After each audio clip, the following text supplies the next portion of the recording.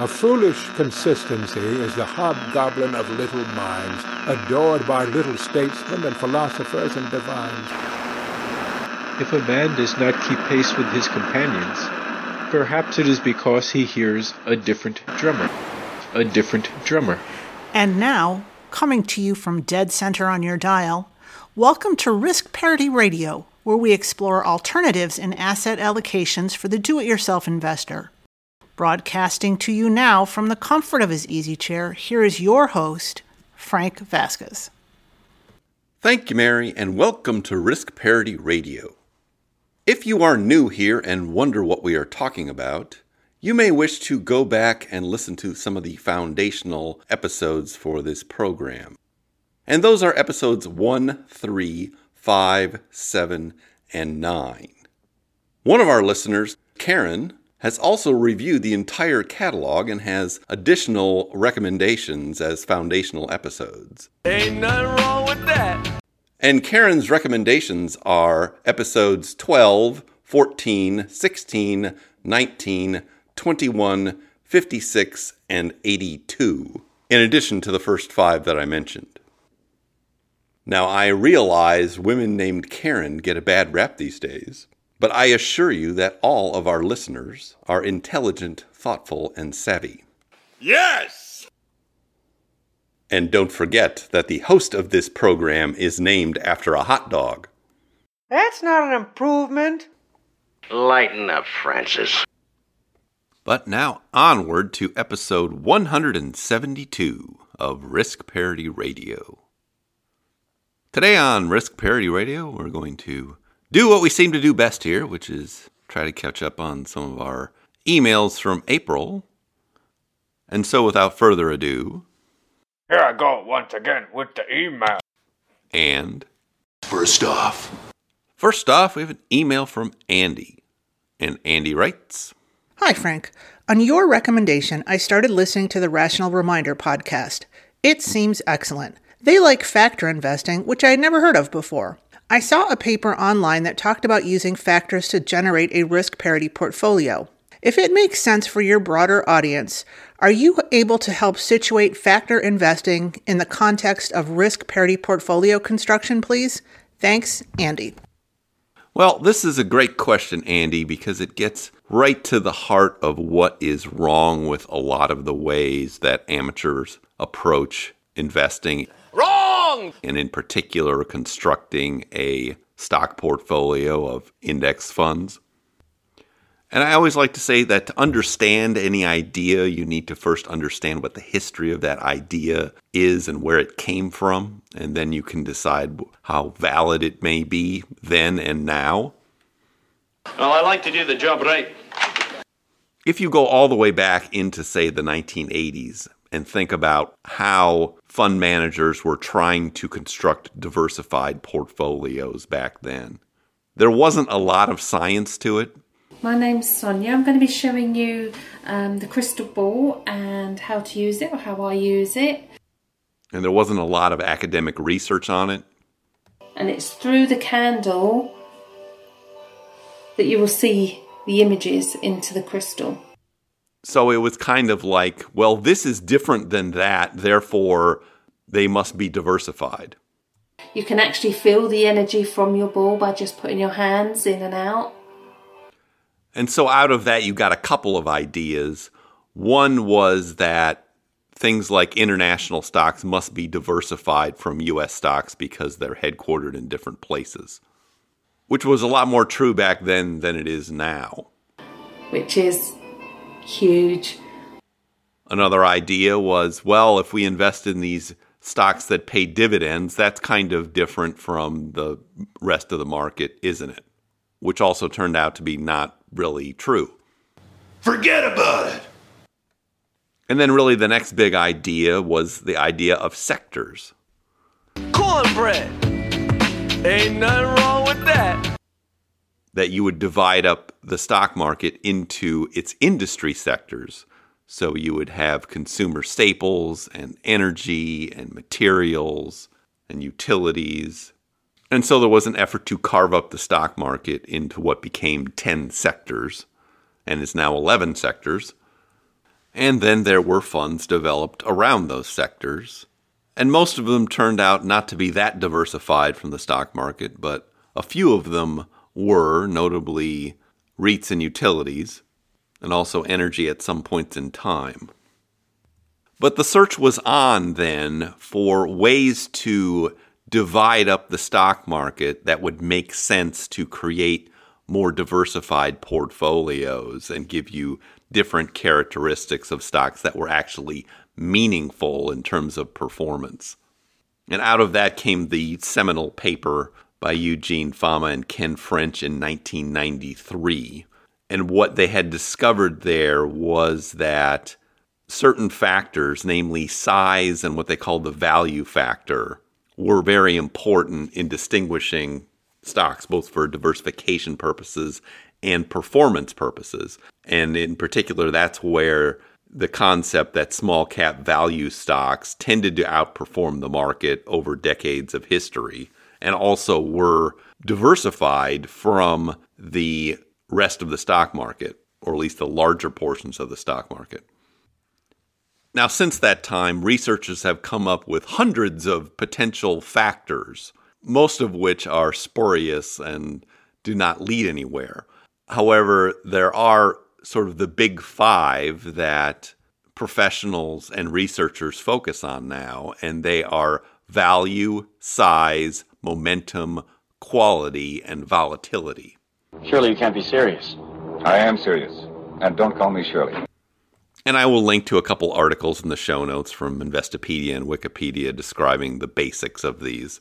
But most professionals and hedge fund managers use these factors to construct portfolios because they are the best thing available. And now we have all kinds of funds that reflect these factors that make it very easy for us as do-it-yourself investors to incorporate this into the stock side of our portfolios. Now, the two most popular are value and size factors. And you'll see these if you go to, say, a Morningstar report about a fund. You'll see a thing with 9 boxes in it with size on one axis and value growth on the other axis. And then they categorize each fund by its size and its value or growth characteristics and classify them that way. Now, in the context of risk parity portfolio construction, these are very useful because this is the best way to actually divide up your funds and decide what to invest in. That these factors ought to play the largest role in picking a variety of funds. And if you plug them into a correlation analyzer, you can see that they are in many respects different and diversified, actually diversified in a numerical way, much better than, say, international or dividend paying or a lot of these sector funds. So it is just a superior way to go about portfolio construction, and there's no reason anymore that amateurs can't do it almost as well as professionals because we have all these ETFs out there that reflect all these factors. We have the tools, we have the talent. And they're cheap and they're easy to use. That is the straight stuff, oh Funkmaster. So let's just take one of our sample portfolios and take a look at it and think about how these factors apply. If we look at the sample portfolio for the golden ratio, which you can find on the portfolios page at www.riskparityradio.com, most of the stock portion of that is comprised of 3 funds that are divided by factor. One is a large cap growth fund. One is a small cap value fund. You're going to want that cowbell. Now, if you're only going to pick 2 funds for your stocks, those would probably be the two things you would want to pick because they're on the opposite end of a diversification spectrum. Yes! You will also see in there what is called a low volatility fund. This one is USMV. And in this context, volatility is usually expressed as what they call beta, which is, in this case, stocks that tend to move less than the overall market. They have betas of less than 1. The idea of having low beta is to make your portfolio a little bit more conservative and less volatile overall. If you were going on the high beta side, you'd be going for more speculation. Now, in that portfolio, those are the three core funds we have chosen. And you can also see we've added a REIT fund, which is a sector fund, which is also pretty well diversified from those three.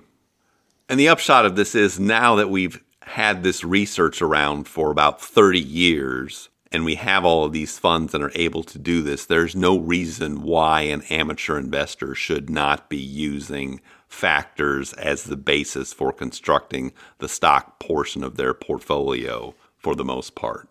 Am I right or am I right? Or am I right? Am I right?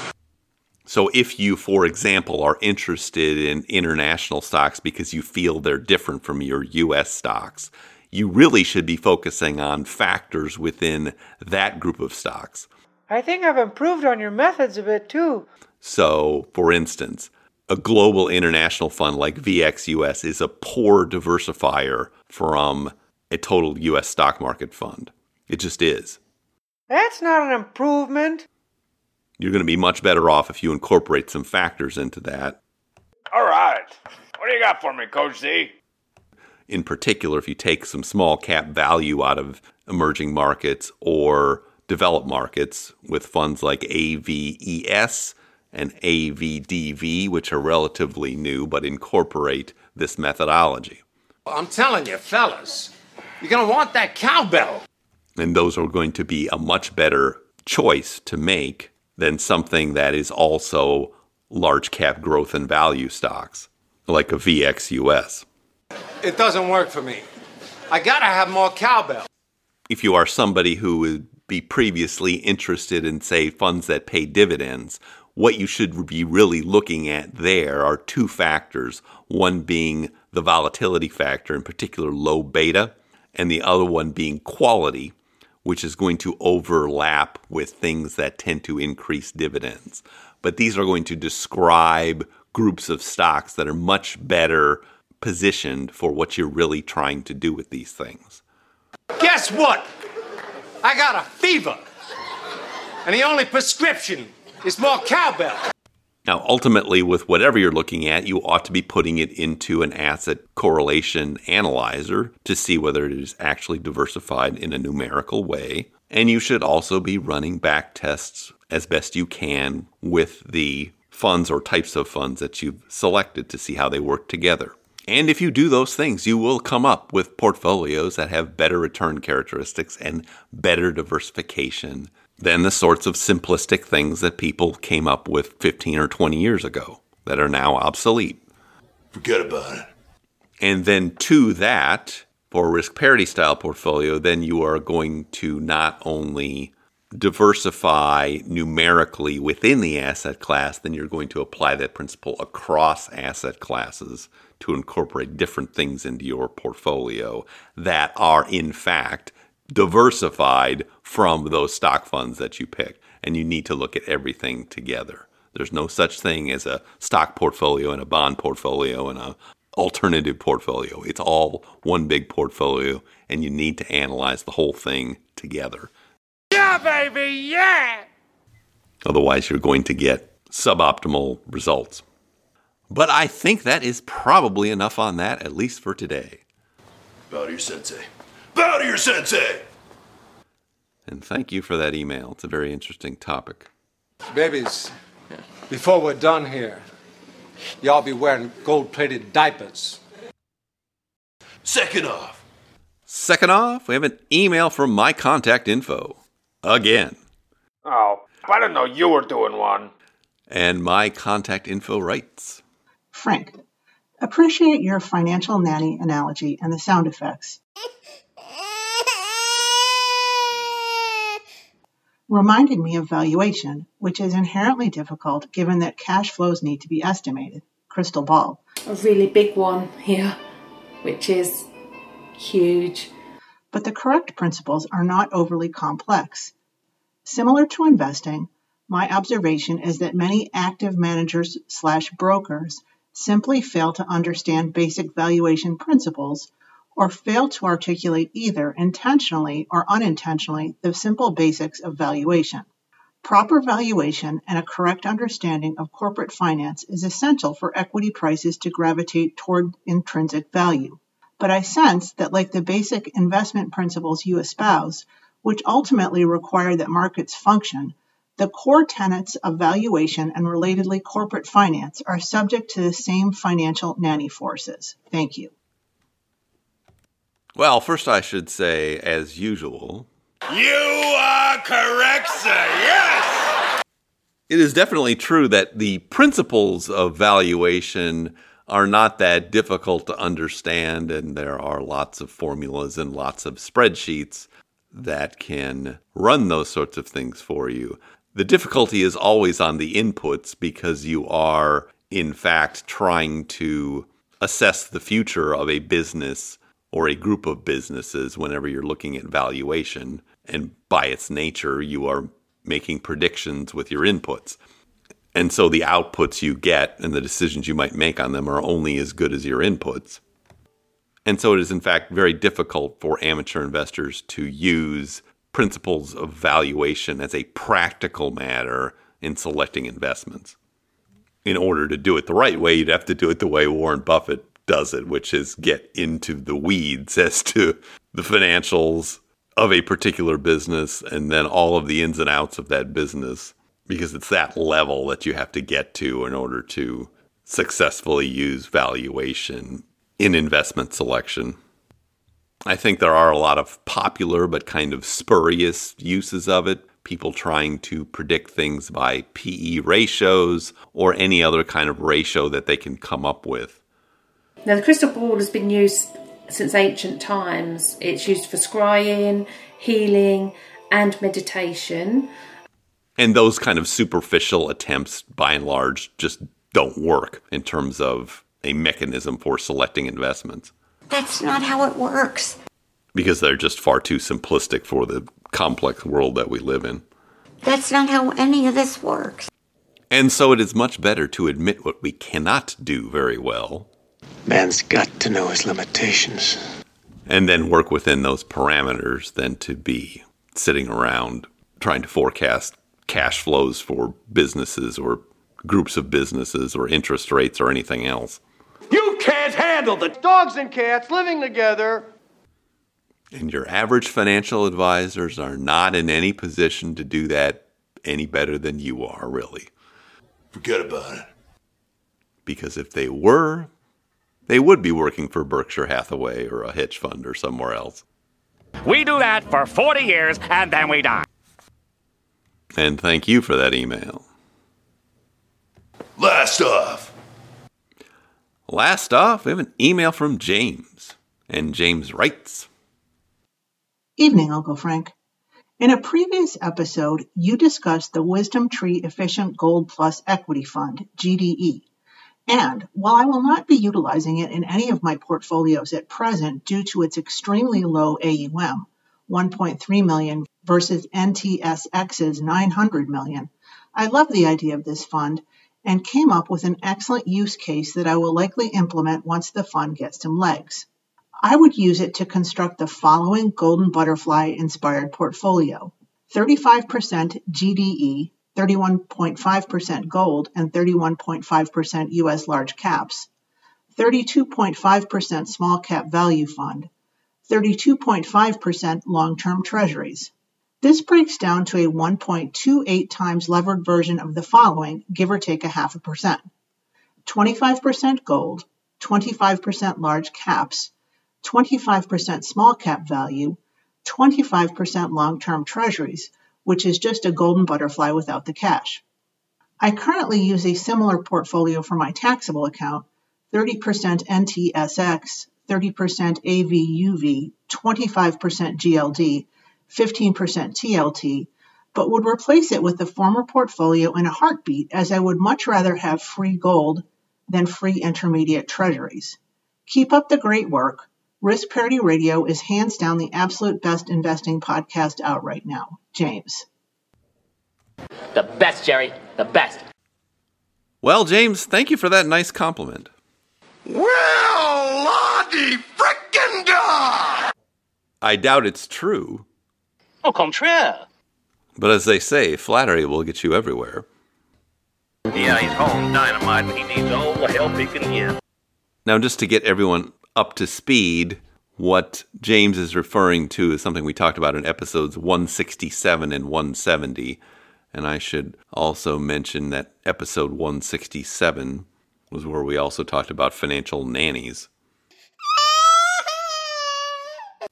that were mentioned in the last email. But anyway, this fund GDE is a new fund from Wisdom Tree that combines an investment in gold and an investment in the S&P 500, and then adds some leverage to the mix. So in theory, it could be a candidate for creating a leveraged risk parity style portfolio.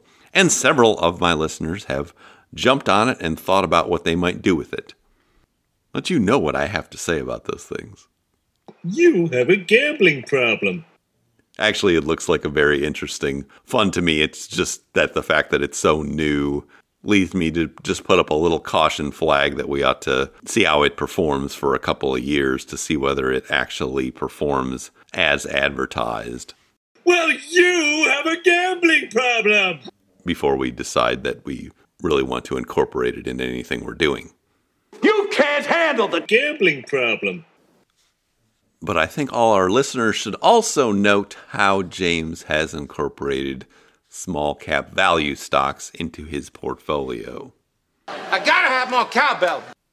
Which I think is now pretty clear are one of the key ingredients to a well-diversified portfolio, especially on the stock side. And I will also post a link to your current portfolio involving the NTSX in Portfolio Visualizer so people can check that out if they'd like to see it. Because it looks interesting to me too. Young America, yes, sir. And thank you for that email. But now I see our signal is beginning to fade. Afraid I have to make this episode a little shorter, if you don't mind. We'll pick up again this weekend with our weekly portfolio reviews of the 7 sample portfolios you can find at www.riskparityradio.com, as well as probe into some more emails, because we're getting behind. If you have comments or questions for me, please send them to frank@riskparityradio.com. That email is frank@riskparityradio.com, or you can go to the website, www.riskparityradio.com, and put your message into the contact form, and I'll get it that way. For more Risk Parity materials in blog form, you may check out Risk Parity Chronicles, which is the site founded by one of our listeners, Justin, that has a lot of information in blog form that you may wish to peruse. If you haven't had a chance to do it, please go to your favorite podcast provider and subscribe, give me some stars, a review. That would be great. Okay. Thank you once again for tuning in. This is Frank Vasquez with Risk Parity Radio, signing off. Let me put it this way. Have you ever heard of Plato, Aristotle, Socrates? Yes. Morons. Really? The Risk Parity Radio Show is hosted by Frank Vasquez. The content provided is for entertainment and informational purposes only and does not constitute financial, investment, tax, or legal advice. Please consult with your own advisors before taking any actions based on any information you have heard here, making sure to take into account your own personal circumstances.